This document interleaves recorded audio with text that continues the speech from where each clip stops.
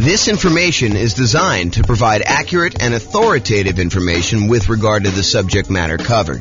It is offered with the understanding that the presenters are not engaged in rendering legal, accounting, or other professional services.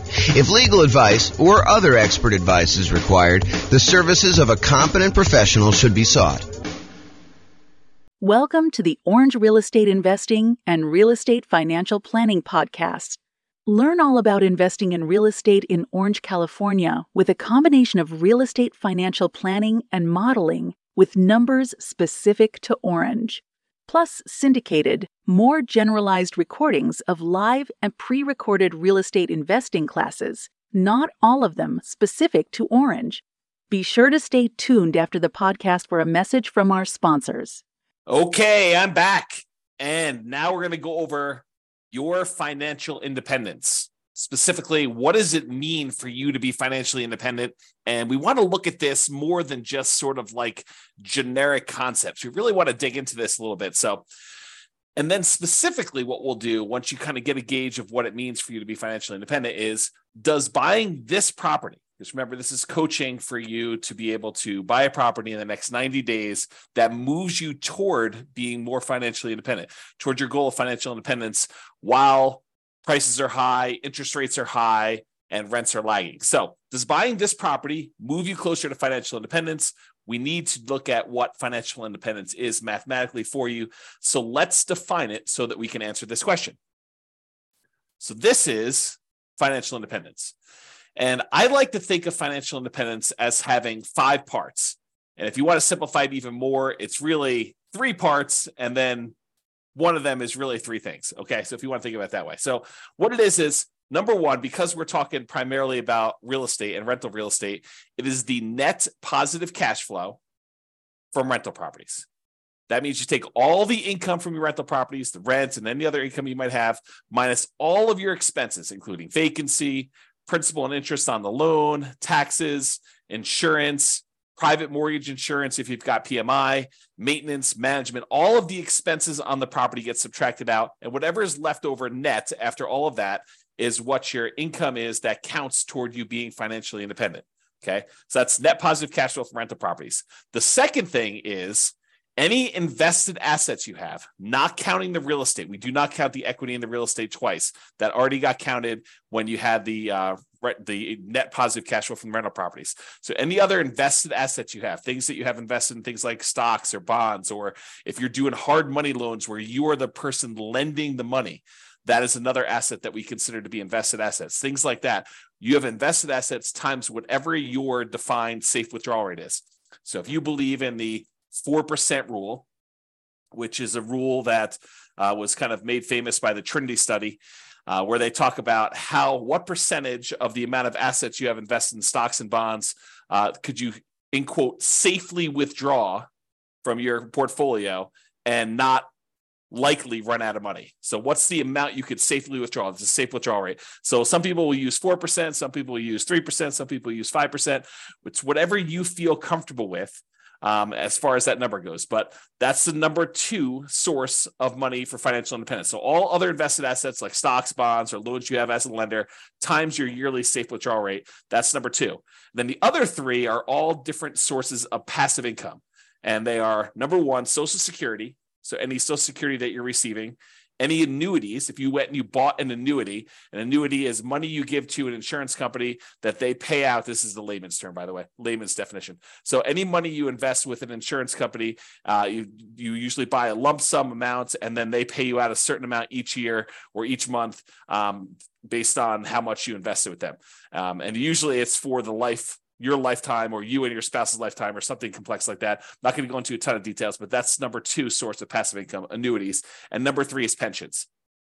So all 5 again, net positive cash flow from rental properties, any invested assets you have times your safe withdrawal rate, and then the 3 sources of passive income, Social Security, annuities, or pensions. The sum of all of those must exceed your expenses in order for you to be financially independent. So if you think about it, you say to yourself, okay, I'm living on $2,000 a month, $5,000 a month, $10,000 a month, $100,000 a month, whatever your expenses are for you to kind of support yourself and whatever lifestyle you've defined for yourself when you are financially independent, when you no longer have to work. If all of the sources of income, net positive cash flow, invested assets times safe withdrawal rate, all three sources of passive income, when that exceeds the amount of money you need to live on, then you are considered financially independent. Okay, so now that we know that, what we have to think about is, what does that look like for us when we are retired, when we are financially independent, we stop working? What assets will we have in place? And I'll get to that here in a second on another slide, but that's where we're headed with this. We're going to want to say, does buying this property contribute toward those goals? Is the property I'm thinking about buying, do I want to hold on to that? Do I want to own that at some point in the future where I am financially independent? Or am I using it as like a intermediate short-term asset that I'm going to hold for a period of time, and then I'm going to sell it off, or I'm going to do a cash out refinance, or I'm going to do something with it in order to use the proceeds, the return from that, because it can affect what we focus on. If you're going to hold it long term and have it be providing net positive cash flow from your rental properties as your source of income, then having maximized your cash flow in that property is probably pretty important. But if you're really saying, look, I'm only going to hold this thing for 1, 2, 3, 4 years, 5 years until I actually sell it, then I'm going to take the proceeds and pay off other rental properties. I'm going to take the proceeds and I'm going to go buy annuities. I'm going to take the proceeds and I'm going to invest in stocks or bonds or whatever I'm going to do. If I'm going to do that, then maybe cash flow is not the most important thing you should be focusing on. And maybe buying a property at a discount, getting a big chunk of equity, and then focusing on properties that are likely to go up in value, some type of either forced appreciation or organic or natural appreciation, the tendency for property values to kind of increase over time, those can become much more important drivers of your overall return if you plan on selling it. So really the thinking is, we're talking about buying a property in the next 90 days that moves you toward financial independence. That may be cash flow. And I think for a lot of folks it is, but not everybody. And so we'll talk about that in a little bit more detail. A couple of clarifications on this financial independence concept, though, before we move on. I think I mentioned this a second ago, but equity in your properties or any equity you have in businesses is already accounted for in cash flow. So you can't double dip. You can't say, I've got $1 million in stocks and I've got $1 million in equity in my properties and I'm getting $5,000 a month in positive cash flow. No. You can't use the equity in the properties. You're already counting that as the cash flow on the properties. So in other words, another way of thinking about this is the cash flow you're getting on your properties is the return on equity. If you think about it that way, it's the return you're getting on the equity you have in your properties. Now, the $1 million you have in stocks or bonds or some other type of investment, not the equity in your properties, that counts times your safe withdrawal rate. You can use that to kind of sum those up. You can't count the equity in properties or businesses, in my opinion, twice for your safe withdrawal rate, okay? Any payments on loans you've made, so if you're the lender, if you're being a hard money lender and people are coming to you and they're borrowing money from you and you're loaning them money so they can go buy fix and flips and you're getting 6, 7, 8, 9, 10, 12, 15% return, whatever it is, 18% return on your money, then that is not, you can't count the 12% you're getting on that. You don't do it that way. You count the loans as part of your overall invested portfolio, and you use that safe withdrawal rate on that money. So even if you're earning 10, 12, 15%, whatever it is on making these hard money loans, you're still using the 3, 4, 5% safe withdrawal rate number in order to determine how that counts towards you being financially independent. Then the last kind of comment I have in here for clarification is dividends are also part of your invested assets. It's not like you can count those separately or in addition. That already counts as part of your overall return you're earning on that money in stock market or bonds, or, if you're not getting really dividends on bonds, you're probably getting interest payments, but you get the idea. Okay. So those are some clarifications on that. Okay. So now that we've kind of talked about what the definition of financial independence is, I'm going to step back and we're going to talk about two different kind of parallel paths. One is what I call phases of financial independence. It kind of tells you what phase you're in on your journey to becoming fully financially independent. And then I have stages. And the stages I borrowed from, I think it's, what is the name of the website? I haven't linked that here. I'll tell you what it is in a second. The phases of financial independence, though, is sort of like my concept. The other ones are ones we got from the internet, and I'll show you where those are. I think it's Wallet Burst, if I'm not mistaken. So, okay, so phases of financial independence. financial independence phase one. This is when you are working toward having the absolute minimum you need to consider yourself financially independent.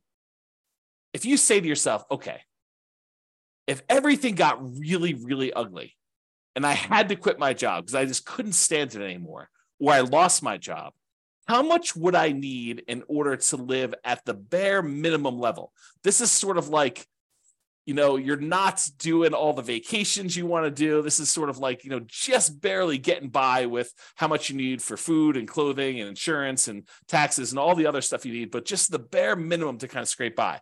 That's minimal financial independence, what I might call the minimum target monthly income in retirement. That's sort of the way I think about it. It's like, how much at a minimum would you need monthly in order to live your kind of just scrape by? What some people might call like lean financial independence, retire early. So phase one is when you're working toward having enough money where you would be financially independent with a minimum amount. So you're not there yet in phase one. You're working toward that. Phase two is you've achieved enough to have the minimum. So you've successfully achieved the minimum target monthly income in retirement, enough assets between rent on, the net positive cash flow on all your rental properties and any invested assets, have safe withdrawal rate, or any of the passive income sources, Social Security, pensions, or annuities. The sum of all of those meets your minimum threshold. That's the point where you get to where you're like, okay, I can take a sigh of relief. And if something really bad happened, I have enough to kind of scrape by. Then you're in phase two. In phase two, you have the minimum amount, but you're working toward the ideal amount where you are comfortable with your financial independence. This is more like you have your ideal monthly income. You're able to do the traveling you want to do. You're able to, have the things you want to have and kind of go out to eat a few times or whatever it is that means the ideal means to you. So you're working toward ideal. You've achieved minimum. You're working toward ideal. That's phase two. Phase three is you've met your ideal number.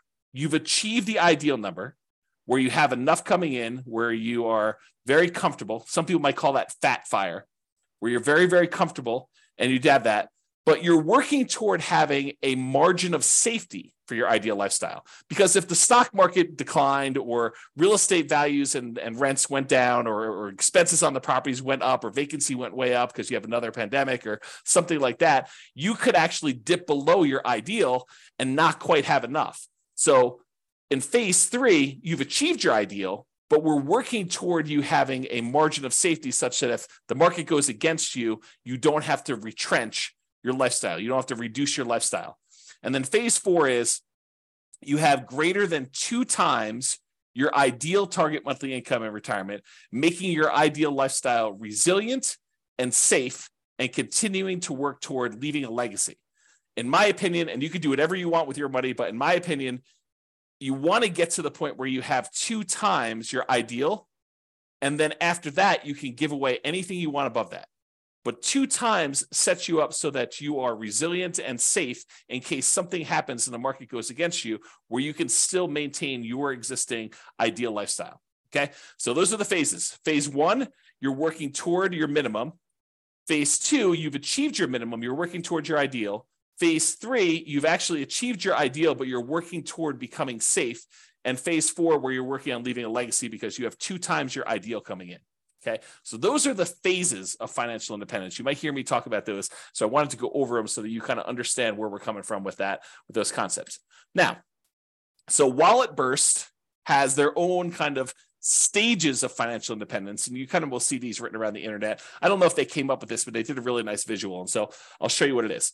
So these are the sort of like the stages or the milestones on your financial independence journey. So a lot of folks, they start off with negative net worth. They have more debts than they have assets. They've got student loans, or they have negative equity in their property, or whatever it is that they have there. They start off with negative net worth. So that's sort of the baseline stage. Eventually, you get back to 0 net worth. So that's an achievement from having negative net worth, where your liabilities are worth more than your assets, is where you have negative net worth.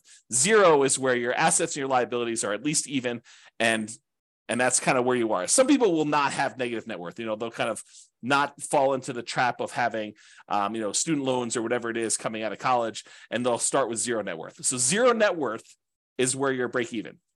Then the next stage is where they have saved up an emergency fund. So not only do you have a zero net worth, but now you have a little bit of money set aside, whether that's $1,000 or $5,000 or $10,000 or 6 months. It's whatever you decide your emergency fund is, but that's the next stage in this milestone on your financial independence journey. After that, you have Coast Fire. Coast Fire is where you have enough money set aside that if you didn't add another penny at all, you would be able to retire at whatever your ideal age is, whether that's 55, 65, whatever your number is, okay? But when you're at Coast Fire, when you've achieved Coast Fire, you have enough assets, rental properties, stuff invested in stocks or bonds or whatever it is, you have the safe withdrawal rate, all the passive income stuff, all those combined, such that if you just let them grow for the next 5, 10, 15, 20, whatever number of time it is until you're at your point where you want to be financially independent, if you just let the current assets you have grow, you would be financially independent. That's what Coast Fire is, because you can kind of coast into financial independence, retire early based on the assets you already have. You don't need to save anymore. It's another way of me saying that, okay? So then you could just live off of whatever you have coming in from your job. So you no longer have to, be working a really high-end job in order to have all this income coming in. If you want to simplify your life and go work at someplace with less stress or that you would enjoy more, you know that you have enough assets so that if you just spent the money you earned, the assets would eventually grow and they'd be able to provide you with financial independence. You're not spending any of the proceeds from your investments with Coast Fire, but if you just left them alone, they would eventually grow and lead you to financial independence. That's Coast Fire.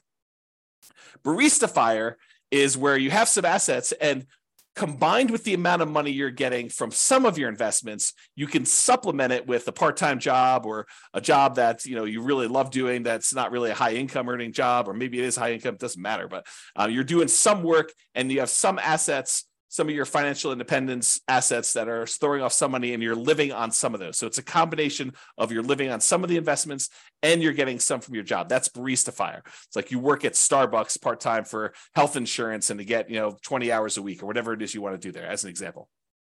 Okay, so that's Barista Fire. Lean Fire is where you have enough that you could live that minimum target monthly income and retirement number, that minimum number. So you're able to just scrape by. You have enough assets where you don't even need to work as a barista anymore. You could sort of get by. Then regular fire, sort of a arbitrary definition, but you're able to live and be financially independent there, versus fat fire, where you have more than enough where you can live your ideal lifestyle. So that's sort of the stages of financial independence or milestones on your financial independence journey. And in case you're wondering how the phases versus stages kind of overlap, phase 1, remember, that's the one where we're working toward you becoming, you having your minimal target monthly income in retirement. That really consists of having a negative net worth, having zero net worth, having an emergency fund, having Coast Fire, and being Barista Fire. So all of those consist of phase 1 for me. Okay, so this is the normal wording you might hear online, have negative net worth or zero net worth or emergency fund or Coast Fire or Barista Fire. That's really what I would refer to as phase 1. You're working toward having that minimum or lean. Then phase 2 is you've achieved lean fire. So that's kind of where it is there. And you're working toward ideal fire. You're working toward fat fire. So phase 2 for me consists of lean fire and regular fire. Phase 3 consists of safe fire, which is what phase 3 is for me. That's fat fire in the normal kind of like nomenclature. And fat fire is when you have more than enough, you're living your ideal lifestyle. And then I also throw in phase 4 there as well, where you're working on leaving a legacy. You have more than 2 times your ideal, and it's much safer because the market can go down and you're not going to have to give up any of your ideal lifestyle in order to continue living at that level. Okay. So those are the different phases and also different stages for financial independence. Okay.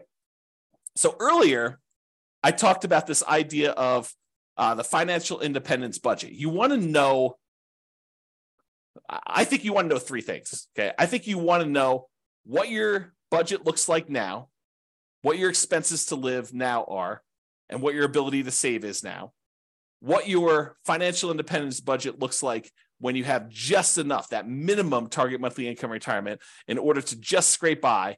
And then I think you also want to know what it would look like when you hit your ideal. So I think you really want to have 3 budgets. You want to have a budget for now. And then how does that look different if you had to cut back, scale back, and you no longer had a job, or you no longer wanted to work at your job and you wanted to live off your investments? What would your budget look like for that minimum one? And then what would your budget look like if you were living your ideal lifestyle? So it's kind of like those 3 different things we've got there.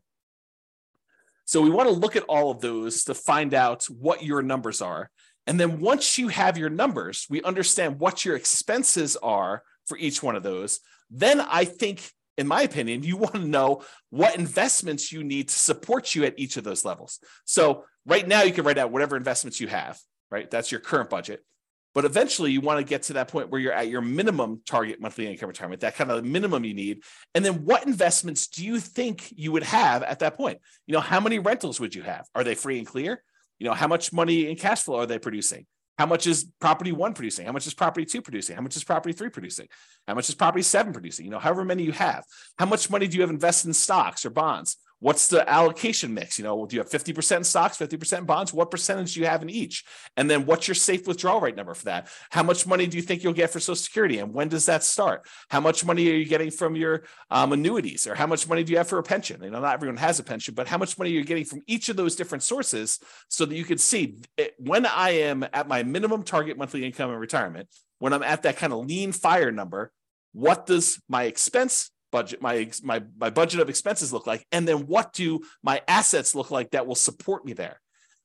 Then once you have that, and you do the same thing for ideal, right? You go look at whatever your ideal one is, you say, what assets would I have for each one of those? But once you get to that point, okay, I think when I get to my minimum target monthly income, I'm going to have 3 free and clear properties and $500,000 in stocks and bonds in whatever split I've got, 80-20 with 80% being in stocks or whatever it makes sense for you times your safe withdrawal rate. I'm going to have a little bit coming in from Social Security, but that's not going to start until I'm age, whatever it is, 65. And then I don't have any annuities and I don't have any pension. It's a probably pretty common sort of setup. You've got some real estate, you got some money invested in stocks and bonds, and then you've got, nothing in, maybe a little in Social Security from your job, but probably not a pension, probably not any annuities, or maybe you have different. So you go look at whatever you would need for that. And then you say, okay, where am I short? Right now I've got 2 rental properties, or I've got 6, but their cash flow is really poor. It's $100 or $200 a month when I really need to have $3,000 a month produced by these things. So I need to get to the point where I've got 6 now, but I need 3 and free and clear. And so the plan will be, which ones are you keeping, or are you going to sell all 6 and buy 3 new ones? You need to know which ones are the ones that I'm going to pay off, and which ones am I using as sort of like rocket boosters to get me to the point where I could take the money, the proceeds from the ones that I've gained some equity in because the property value has gone up and I paid down the loan. I'm going to take that, pay all the expenses on selling it, take that money and pay off the ones that I have there in order to get to the point where it's my minimum target monthly income or my ideal. So really what you're looking to do is you're looking to determine what's your budget now, what's your budget when you're at that minimum target monthly income or lean fire, what's that budget when you're at your ideal target monthly income in retirement or fat fire? And what are the assets? What's the financial independence assets distribution, the allocation you have for each of those levels? What is it right now? What will it be when you're at that minimum? And what will it be when you're at that ideal? And you want to plan for that. Then the question to ask is, does the property I'm looking to buy right now move me toward that goal? If you're at you're working toward your minimum, does it get me closer to that minimum target monthly income retirement? Is the property I'm buying one that I'm going to use as a rocket booster to pay off other properties because I'm not going to keep this to be free and clear? Or is this one of the ones that I want to ultimately pay off and keep long term? It's kind of, what are you thinking with that property? What is it going to be for you? So that's what you want to be thinking about. And you want to do the same for ideal. Okay. And to help you, I've got a ultimate financial independence retire early budget. And it really is 3 budgets in one. It's got your current list of all your expenses, your minimum, that's your minimum target monthly income, your ideal, And then at the end, it will allow you to put in kind of your current annuity, Social Security, pensions, and net rental property cash flow. And it will tell you how much you need in stocks and bonds at whatever safe withdrawal rate you put in order to make up the difference. In some cases, it's zero because you're already there, right? And then it will do the same for your current, your minimum, and your ideal. And I probably will do a whole separate video walking you through how to use this budget. But your homework is to do the budget because you want to know, where am I now? What's my minimum? What's my ideal? And then does buying this new property move me toward that goal? Because one of the worst things we could do, maybe it's not the worst thing we do, but it's up there. One of the worst things we could do is we could buy a property that doesn't actually move us toward our goal. Maybe it's a property that cash flows, but maybe we don't need cash flow right now. Maybe what we really need to do is be paying off this other property. And maybe we shouldn't be focusing just in on cash flow if we can get an overall return higher if we look at all of the other aspects and not just focus on cash flow. Just as an example, imagine you're in a market where you have really good cash flow. Let's call it $200 a month on a reasonable down payment. But you could go invest in a different property where, and that market where you have $200 a month in cash flow does not appreciate. It's a market that historically has seen very low or no appreciation. You only are getting cash flow on that property and some maybe debt pay down and some depreciation, but you're not really getting appreciation at all. The tendency of property values to go up. Okay. So you're not really seeing that. Or you can go to another market where maybe that has break-even cash flow or $50 a month positive cash flow, something that's much smaller, but the overall return is much greater because you're seeing appreciation. Maybe you're able to even buy it at a discount and capture $10,000, $20,000, $30,000 or whatever it is that you're able to buy it at a big discount. And that could make up for a lot of positive cash flow, especially if you have a really short time horizon. Okay. So I'm just having you start to think about this as we go. And if you need coaching and help on this, that's what we're here for. That's why it's a coaching program and not just a class, a course, right? So if you need help with that, that's what we're going to be discussing in the things if you need help with it. So the idea though is to look at your property and decide, does this move me toward financial independence, my specific financial independence, your definition, or does it not? And so that's what we're thinking about. And we'll have to do another class and go over this budget and stuff. Okay. So this is a visual from Financial Independence Retire Early Belgium. And I like it. So I'm just going to share it with you because it's a pretty good visual of what's going on here. So they really have you showing you like what's going on today and over time what's happening here. And they have the steps numbered 1 through, I guess, 6 here. And I'll just walk you through. So right now it shows you how much income you have coming in from your work. That's this blue bar. And your income exceeds your expenses. So your expenses are this kind of like yellow bar here. And what they want you to do in step 1 is reduce your expenses. And they want you to reduce your expenses so that you can increase your savings rate. Okay. So step 1 is reduce your expenses to increase this difference between how much you're bringing in and what your expenses are on it. And if you do that, then your expenses go down here and the amount you can save actually increases. Step number 2 is they want you to save for emergencies. So they want you to put some money aside to save for emergencies here. So they go ahead and they say save for emergencies here. And then number 3 is they want you to focus on increasing your income. So step 1, reduce expenses. Step 2, save for some emergencies. Step 3, they want you to increase your income so that the amount you're saving jumps up again. Then you take the amount of money that you've got from increasing your income and reducing your expenses, the larger amount that you're able to set aside, and you invest that efficiently. That's step 4. Okay, so they're telling you invest that. Step 5 is once you reach 25 times your annual expenses, then you are financially independent. And that's based on safe withdrawal rate. That's a 4% safe withdrawal rate. Because 4% is really 25 times your expenses. So, if your expenses are, $20,000 a year, then you only need to save, my math is right, what is that, 800,000? If you have $1 million, that's $40,000 a year. Okay. So, once you kind of reach your expenses there, 40,000 times 25, that's going to be $1 million. Okay, so that's kind of what you need to do in order to hit that number. If you're financially independent, once you reach that, then you can live from your investment returns. There's no need to work anymore because their portfolio income now exceeds or matches the amount of expenses you have there. Okay, so that's what it's showing you visually, which I think is a good visual. Now realize, some of this stuff we might do with real estate, right? We may not be investing efficiently in stocks or something like that. And the 25 times, because we're not using the safe withdrawal rate, the numbers are going to be different. So you got to take into account the net cash flow on all of our rental properties after all expenses, plus any money we have invested times that safe withdrawal rate, plus all three other sources of those passive income, the Social Security, the annuities, and the pension. And then the combination of all of those combined, if those exceed your expenses, then you're financially independent, according to my definition. Okay? All right. So we've talked about this idea, but I'll go over this slide just to make sure I didn't miss anything. So does buying this property, the one you're considering buying as part of the coaching program, move you closer to financial independence? Remember, what is financial independence mathematically for you?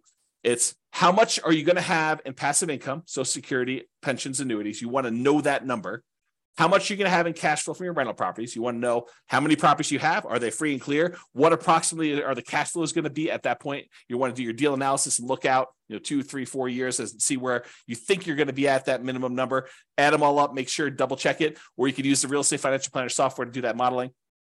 So you add up the passive income, Social Security, pensions, annuities, the cash flow from rental properties, and any of those invested assets times your safe withdrawal rate. You sum all of those up and you find out exactly what the distribution of your assets are when you are financially independent to find out if buying this property moves you closer to fulfilling that particular vision of your future.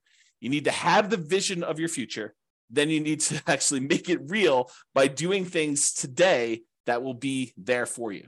Okay. Sometimes that means buying a property that has great cash flow so that you can keep it long-term. Sometimes that means buying a property that has really good overall return so that you can hold on to it for a year or 2 or 3 or 4 or 5, then sell it and do pay off properties or invest in other assets or buy annuities or, sell off all your portfolio and reinvest it into one big, multifamily property or whatever your goal is to kind of be at for that. Okay. So know your outcome and your target. So you know if taking the action in front of you moves you closer or farther away from the target.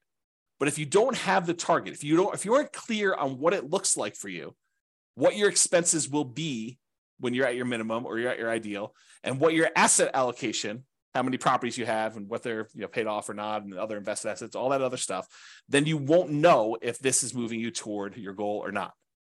And then the question to ask yourself, will buying this property move you closer or farther away? And I got a typo.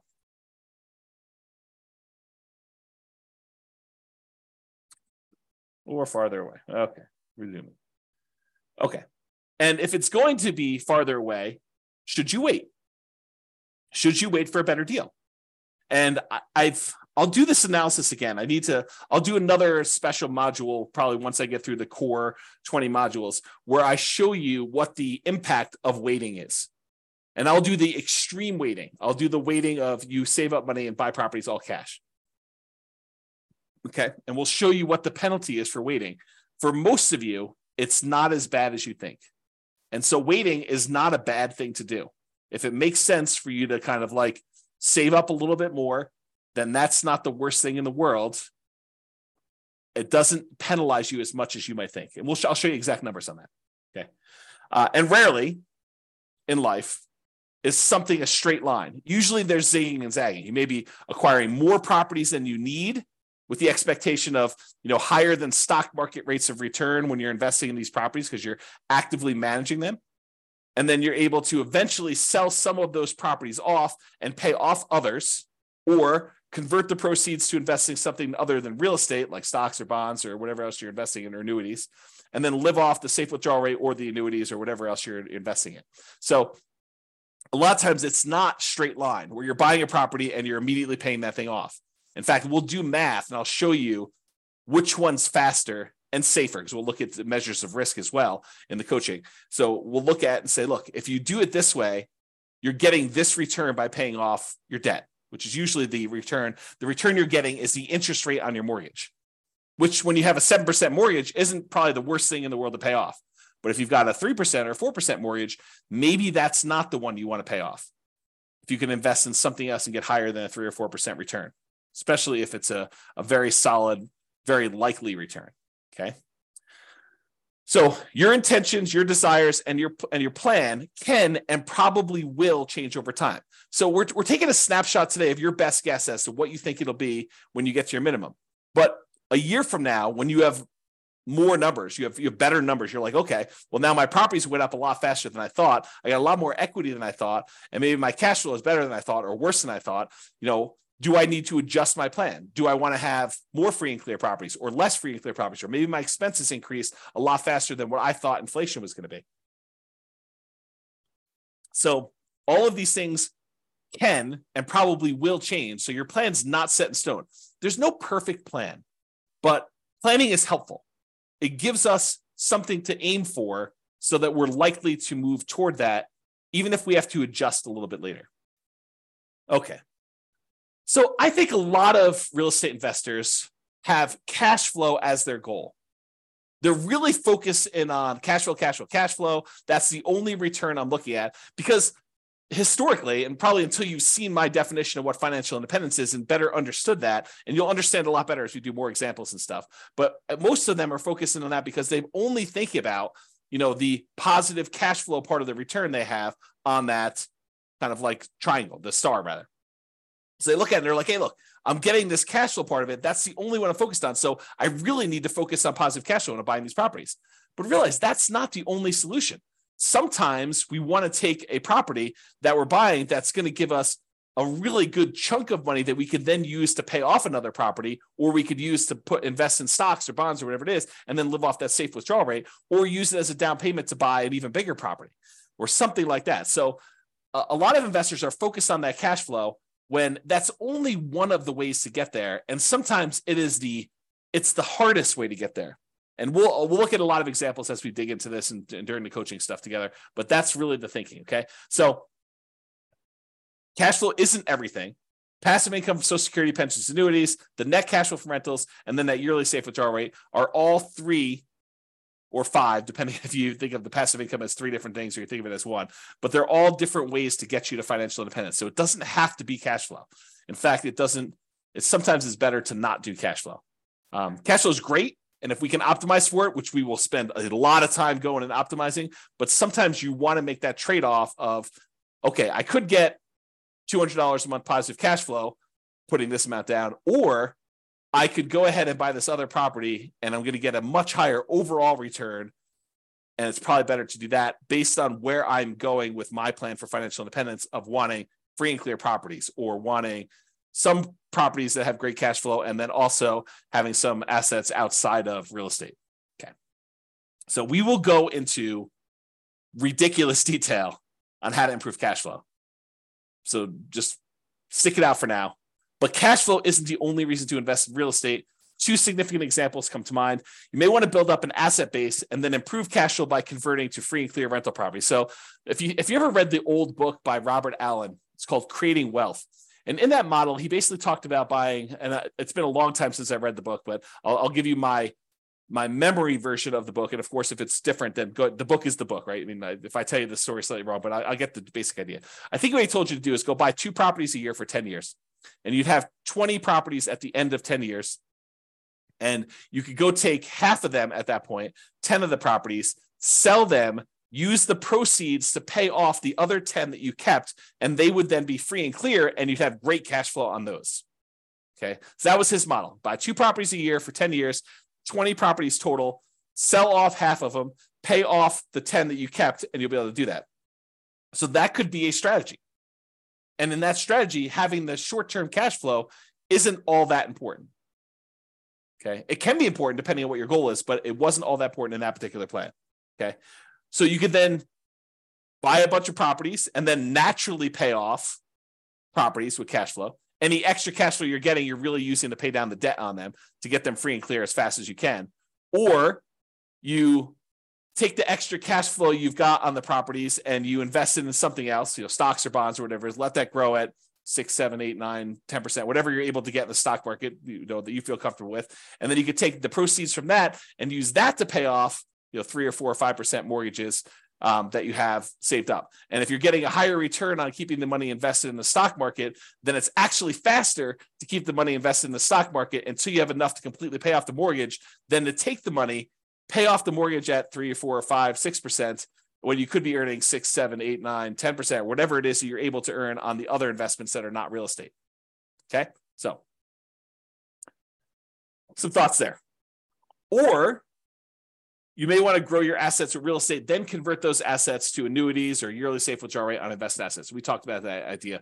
You want to go and say, okay, I'm going to buy 10 properties over the next 10 years. So I'm going to move into each one, live there for a year as a nomad, and then put low down, 5% down, buy a property, convert that to a rental, and repeat that process until I have 10 rentals that I put 5% down on each. And then at the end of that, I'm going to take all of them and I'm going to sell them off, take the big chunk of money that I have accumulated from the property values going up and the loans being paid down and whatever little cash flow I had, if any, by doing that strategy, and take that big lump sum of money, invest it in the stock market and bonds, and live off that as a safe withdrawal rate, or take that big chunk of money and buy yourself annuities so that you have an insurance product that you have longevity with, and you're not going to run out of money by having your money invested as annuity, because that's for your life, the duration of your lifetime.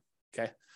All right. So let's now talk about why building up your assets and why the first $100,000 is the hardest to acquire. And then we're going to return to real estate for building up your asset base. So I'm going to kind of diverge for a second, talk about why the first $100,000 is the hardest. And we'll go into detail on that, and then we'll return to real estate. So first 100K is the hardest. So Charlie Munger, who is Warren Buffett's partner, there's a quote from Janet Lowe in Damn Right, Behind the Scenes with Berkshire Hathaway billionaire Charlie Munger. So here's the quote. Charlie Munger has said that accumulating the first $100,000 from a standing start with no seed money is the most difficult part of building wealth. So this is me commenting now. So he's basically telling you that first $100,000 that you take the time to acquire is the absolute most difficult part of building wealth. You got to do the first one. In a lot of cases, buying that first owner-occupant property with nothing down, or 3% down, or 3.5% down FHA, or 5% down conventional loan, moving in there, living there for a year or two, and then converting that one to a rental when you finally saved up to buy the next property with nothing down again, do a VA or USDA loan if you hadn't done one before, or saving up 3% down and doing your your conventional loan, or doing 3.5% down FHA to buy a single family home or a duplex or a triplex or a fourplex, and kind of repeating this process until you get to the point where you've now got $100,000 in equity. You need to do whatever it takes in order to get there. That's what he's basically telling you. And he's talking about stocks, but I've converted it to real estate for you. Okay. I'm going to continue with the quote. Making the first million was the next big hurdle. So all the kind of math we're going to talk about here about earning your first 100K and then using that to kind of build up to $1 million, that applies when you get to $1 million and you're trying to grow to 2 million or 3 million or 4 million or 5 million or 10 million or whatever your number is there. Okay. So to continue with the quote, to do that, a person must consistently underspend his income. You need to be saving money. And I'll continue with the quote. Getting wealthy, he explains, is like rolling a snowball. It helps to start on the top of a long hill, start early, and try to roll that snowball for a very long time. The longer you have where you're investing and you've got this money working for you, the better off you're going to be. Okay. So here's another quote from Charlie Munger. Same idea though. The first 100,000 is a bitch, but you got to do it. I don't care what you have to do. If it means walking everywhere and not eating anything that wasn't purchased with a coupon, find a way to get your hands on $100,000. After that, you can ease off the gas a little bit. Okay. So do whatever it takes in order to get that kind of lump sum, that seed capital of $100,000 to be able to start from there. And then you can kind of grow it.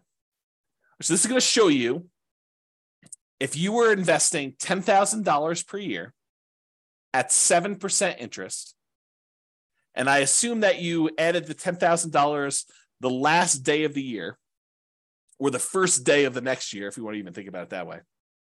And so in year one, at the end of year one, you put $10,000 in. So you didn't earn any interest on the money in that first year.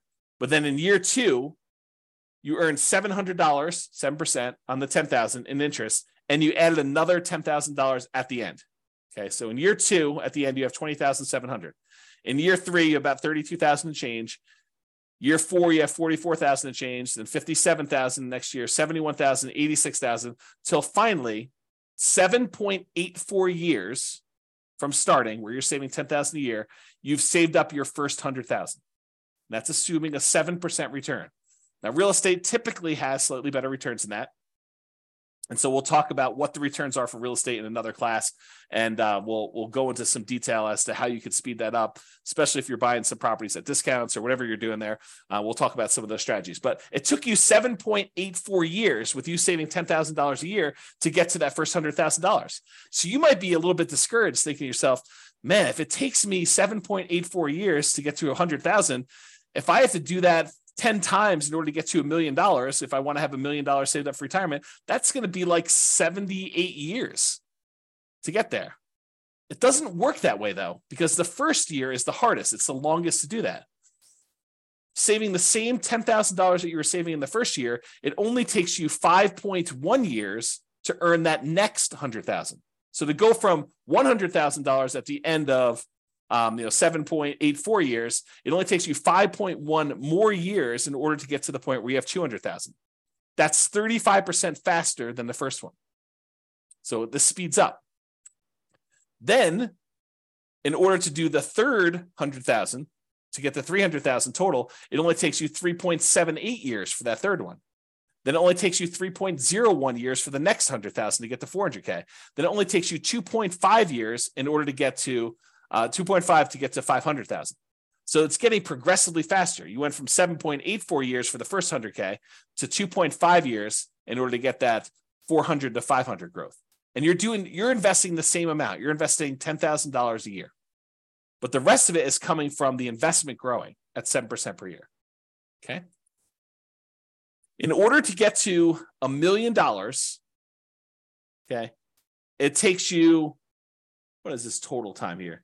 A little bit more than about 30 years or so. But what's interesting is it took you 7.84 years in order to earn that first $100,000, but it only took you 6.37 years, or a year and a half less approximately, to earn the last 400,000. So in the time it took you to earn the first 100,000, in less time it took you to earn the last 400,000 on your way to $1 million. That should blow your mind, right? You're thinking to yourself, it took 7.84 years in order to earn that first 100K, but it only took me 6 years and change to earn 400,000 toward the end because of compounding. Okay. So another way to think about this, it took you 25% of the entire time to get to $1 million to earn the first $100,000. It took you about 75% of the time, 74.5, in order to earn the rest of the 900,000. Or the second 100,000 took you 16.6% of the time. It took you a little bit less than 60% of the time to earn $800,000, which is crazy. And that's why you need to do everything you can in order to get that first 100K, which for a lot of folks, that's going to be buying an owner-occupant property with a low down payment, like 3% down conventional or 0% down VA or USDA if you're a veteran, or if you're willing to live in a rural area outside of your town and commute in, put in whatever it takes in order to do that. If it means commuting to work for a year in order to be able to buy a USDA property with nothing down, and then you're eventually able to rent that property out and move to another property, that would be worthwhile. Okay. Or, put 5% down conventional property. If you've got that, or 3.5% down, and buy a duplex or triplex or a fourplex, or buy a single family home with 3.5% down. You could do that with a 3.5% down loan program. We're going to get into financing here in next class. Or you just go ahead and buy, traditional 20% down payments if you've got those, 15% down payment if you're willing to do PMI, 25% down if you want to improve your interest rate, which we'll talk about all these strategies when we get the financing. Okay.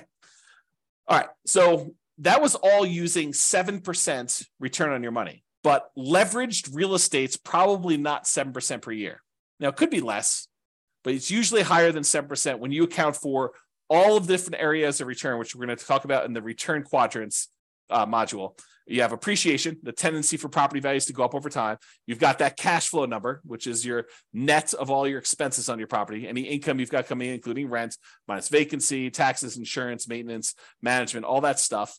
And in some cases, that will be negative, but the overall return might still be positive because appreciation and the other returns are still big enough that they overcome the negative cash flow. You have debt pay down is another area of return. So the amount of money you're earning by paying down how much you owe on the loan each month, if you've got an amortizing loan. which we're going to go over all this detail in the modules, but it's kind of a preview. And then depreciation, the tax benefits of owning the rental property. When you take into account all those returns, plus the return from reserves, which we didn't really talk about here, then you'll be able to see that that's probably greater than 7% overall, especially if you're leveraged. Okay. And especially if you acquire an owner-occupant property, one you're going to move into with little or nothing down. You put very little down, the returns get crazy because the return is a small number. The return is large on the small amount that you put down, with 0% down or 3% down or 3.5% down. The returns just get out of whack, crazy good. And maybe even convert it to a rental after living in it for a year using the nomad strategy, which is nomad strategy is that buying a property as an owner occupant, living there for at least a year. It's a requirement of the lender that you live there for a year. And then after the year, you can convert it to a rental and you have very little money left in the deal. So if you imagine for a second that you had saved up 20% down to buy a rental property, you technically could buy probably 4 properties with that if you put 5% down on each over 4 years. So instead of buying one property with 20% down, you could buy 4 5% down properties, move in, live there for a year. At the end of the year, move out, convert that one to a rental, buy another one 5% down, live there for a year, then move out after a year, convert that one to a rental. Now you got 2 rentals, move into the third one, 5% down, and repeat the process until you get as many rentals as you want, continuing to put that 5% down. Okay. That's really the nomad strategy, which we talk about when we talk about strategies, which I believe is the next module. Okay. Property life cycle. And this relates back to what you're going to do with the property, right? So let's talk about this. So for the property you're considering buying, right? This is a coaching program about you buying a property in the next 90 days. The prices are high, interest rates are high, and rents are light. So what are you planning? What's your proposed property life cycle for the property? You're going to buy it, then do what? That's the question, right? You're going to buy it, then do what?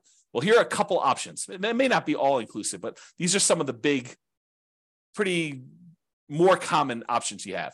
You could buy it, then you could sell it immediately. For example, let's say you want to flip a property to fund reinvestment or to pay off other properties. So you're like, look, I don't have a lot to put down, but I do have some money and I can go find a property that I could buy at a discount, put a little bit of sweat equity into it, fix it up, resell it, walk away with the down payment I had back, plus some profit on that, $10,000, $20,000, $30,000, whatever your number is in your marketplace that you're able to do for these flips. Then you take that money and you go and you reinvest it into something that you ultimately want to do. So you could buy this property with the intention of flipping it to then reinvest. Or maybe you're doing flips in order to pay off properties that you already own to get you to financial independence. You go look at your numbers, your budget, you say, look, I need 3 free and clear properties in order to be financially independent. And that's what I would like it to look like. I want free and clear properties with great cash flow. So now you're like, okay, well, if I'm going to go buy another property, maybe I buy a property that I'm going to make $10,000, $20,000, $30,000, $40,000, $50,000 by flipping it and use that money to pay off the properties you already own. Okay. So that could be what you do. Or maybe what you do is you flip properties, you keep the money that you made in profit to use on your next flip. So you have to borrow less money if you really want to, in order to do the flips, use some of your own money to be your source of funding for the flips. And then you kind of take the profits out again. And then eventually you have enough where you could pay off the entire mortgage in full. And then you do that in order to be financially independent. So you could look at it that way. So what's the proposed life cycle of the property you're buying now? Are you going to buy it, then sell it immediately? That's one option. Are you going to buy it now, then you're going to sell it within 5 years? And you're going to maybe do the same thing. You're going to fund either reinvestment by use as down payments for additional purchases, or maybe stocks or bonds, or whatever you're going to do, or pay off other properties with it. And what are you going to reinvest in? We talked about this: stocks, bonds, leverage up with real estate, use it to put another down payment and acquire additional properties with it. Maybe you want to deleverage real estate. Maybe you want to buy free and clear properties or do lower loan to value. You're like, hey, look, I'm having a hard time making properties cash flow, even with all the strategies we're talking about. Maybe it makes sense for me to, buy a property, sell it within 5 years, and then put 25% down as I acquire properties to get better cash flow, because I need that for whatever my financial independence goals are and my timeline. That's an option for you. Okay.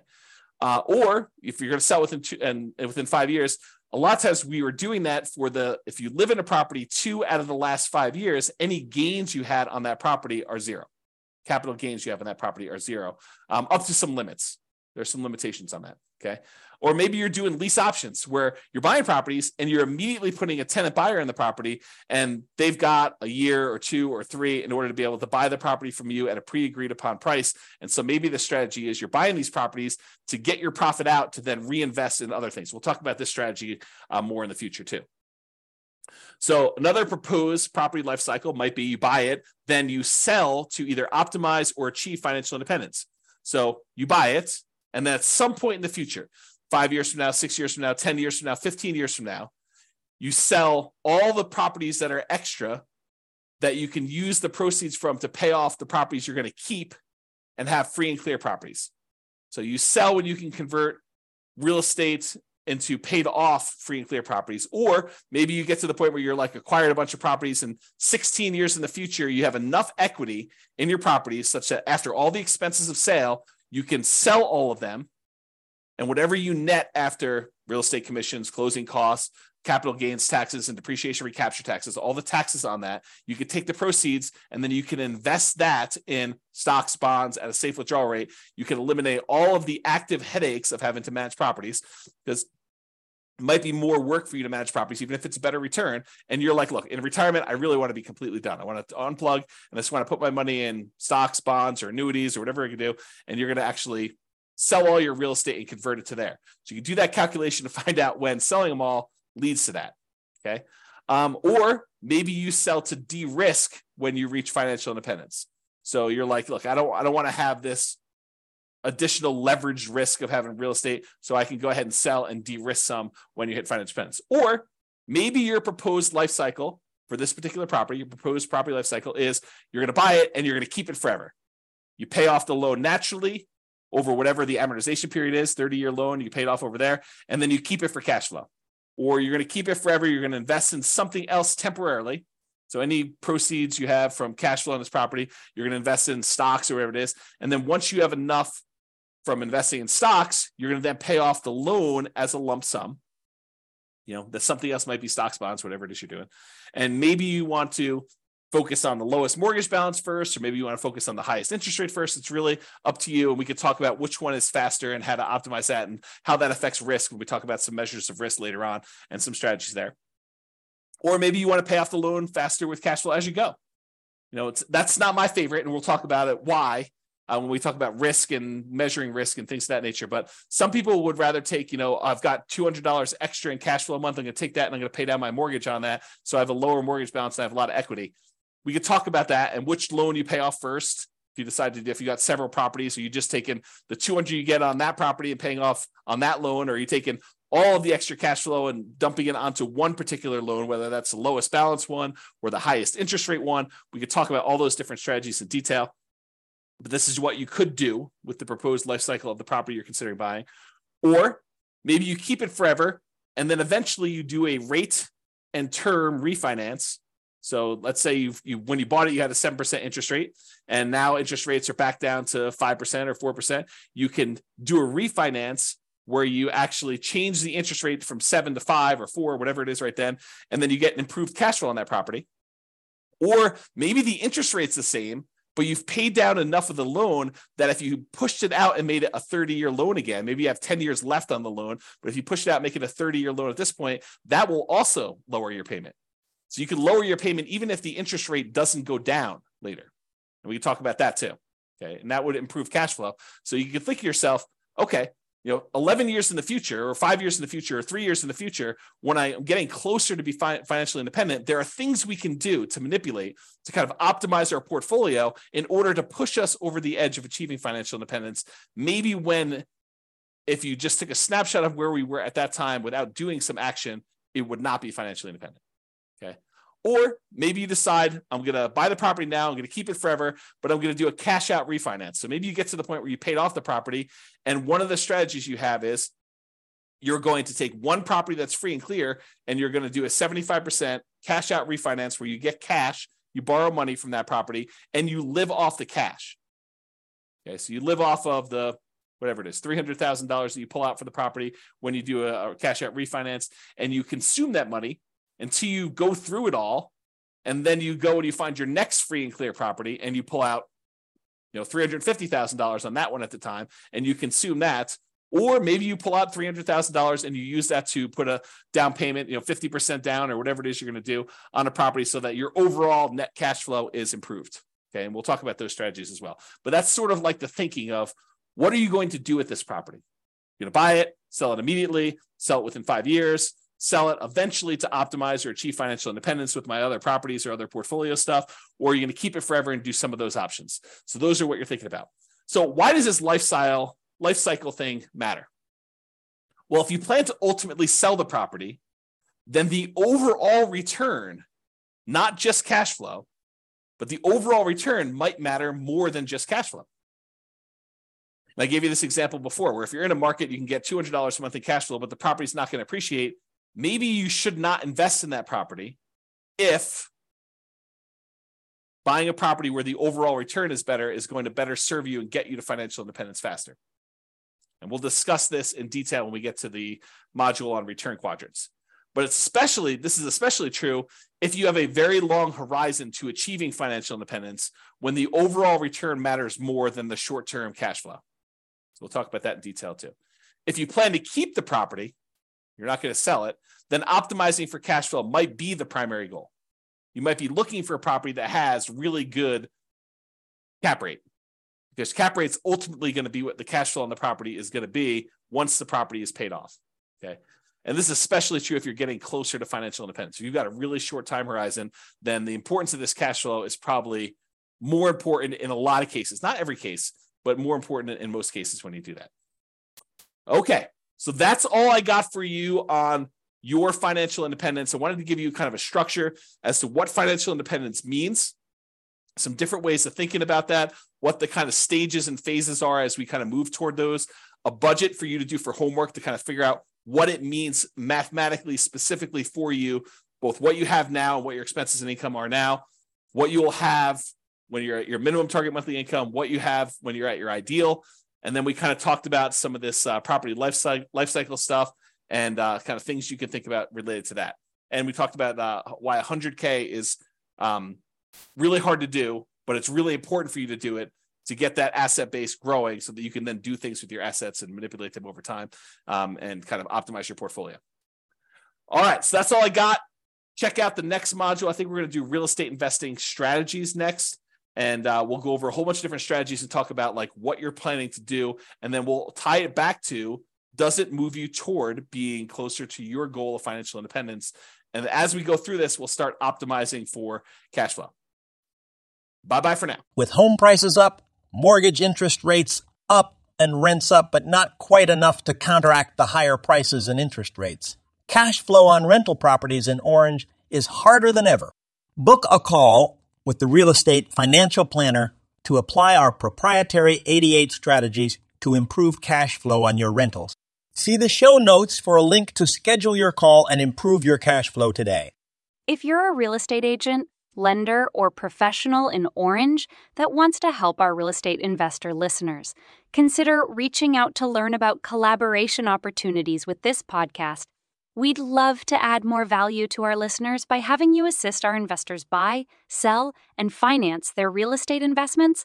See the show notes to schedule a call to discuss collaboration opportunities.